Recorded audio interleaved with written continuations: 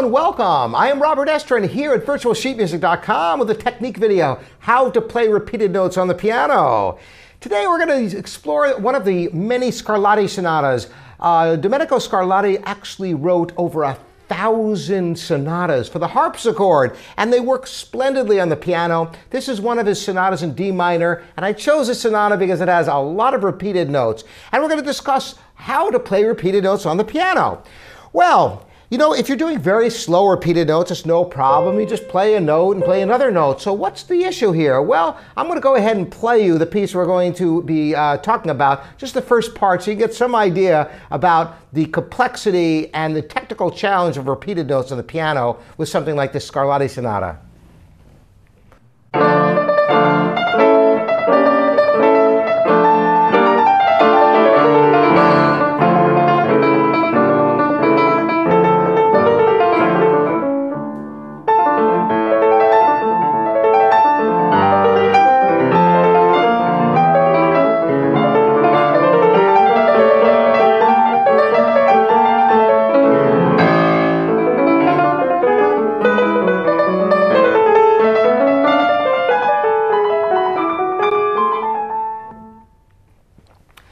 So that gives you a little flavor of this particular Scarlatti sonata, but I will tell you that there are many Scarlatti sonatas that have these types of repeated notes, and not just Scarlatti, you'll find them in all sorts of music.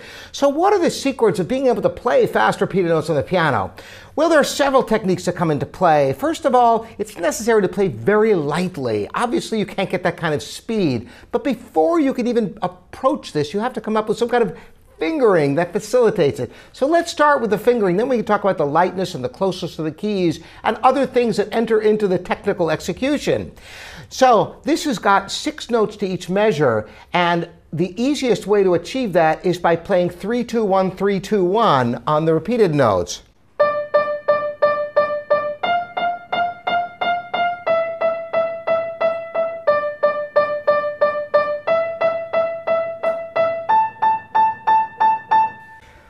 So you can see by using 3-2-1, it enables you to get much more speed than you possibly could with one finger. As a matter of fact, if I tried to play this with one finger, this is about the fastest I could probably play it.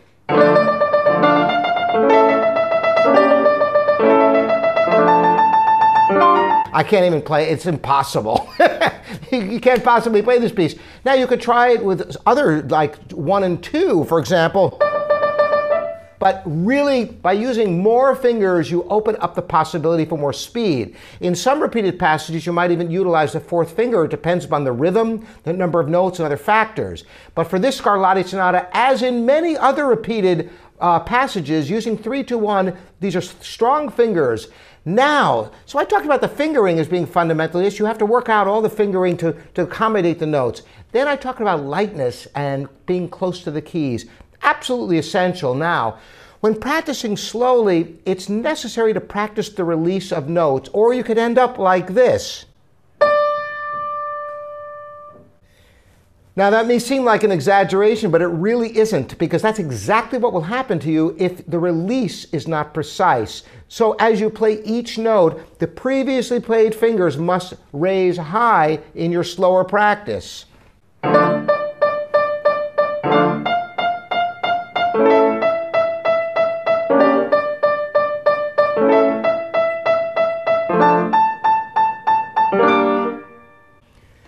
Notice, however, that while the fingers are raised high, there is absolutely no arm motion. And this is critical, because if you start moving your arm, your wrist, it will get in the way. Watch what I mean. I'm trying to play with a little bit of motion, and already I'm missing notes. It's impossible. There's a precision you will get by being precisely over the keys. Now I talked about also the minimal amount of motion. As you increase speed, you must stay closer and closer to the keys. So the lifting up is a minimal amount just to allow the key to come up so it can be depressed again. So how do you practice this? transitioning from the slow tempo to the fast tempo, I suggest two methods of practice. One is using the metronome, solving the technical problems of fingering and such until you can play with fluidity and easily and perfectly many times in a row at a very slow tempo, and then increase the metronome one notch at a time.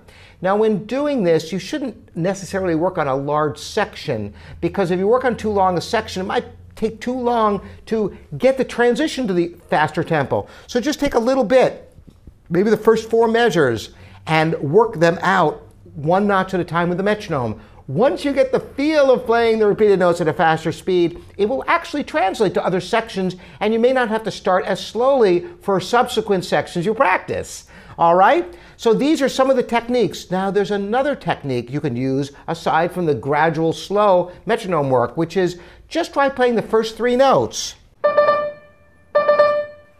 And work on that until you can just bounce those off faithfully, equally in volume and duration. And then try to do it twice in a row. Once you do that cleanly, then you have the next set. And you put those together. Then you can add the left hand. You could even hesitate between measures just for practice in the beginning to go. And then make the hesitation shorter until the hesitation is barely perceptible, if not perceptible at all, rhythmically, yet you're thinking it, the change of the hand position over the new set of keys. So these are multiple ways you can work for repeated notes, not just for Scarlatti, but all your music. To recap, use good fingering. Find a fingering that utilizes as many fingers as possible in a logical fashion. Secondly, practice slowly at first, making sure the release of notes are clean. As you increase speed, use the metronome one notch at a time, getting closer and closer to the keys as the speed increases. You can also practice sectionally, practicing just 3-note groups or 4-note groups, depending upon the context, and connecting groups together. I hope this has been helpful in solving some technical challenges in repeated notes in Scarlatti and other composers. Thanks for joining me, Robert Estrin, here at virtualsheetmusic.com.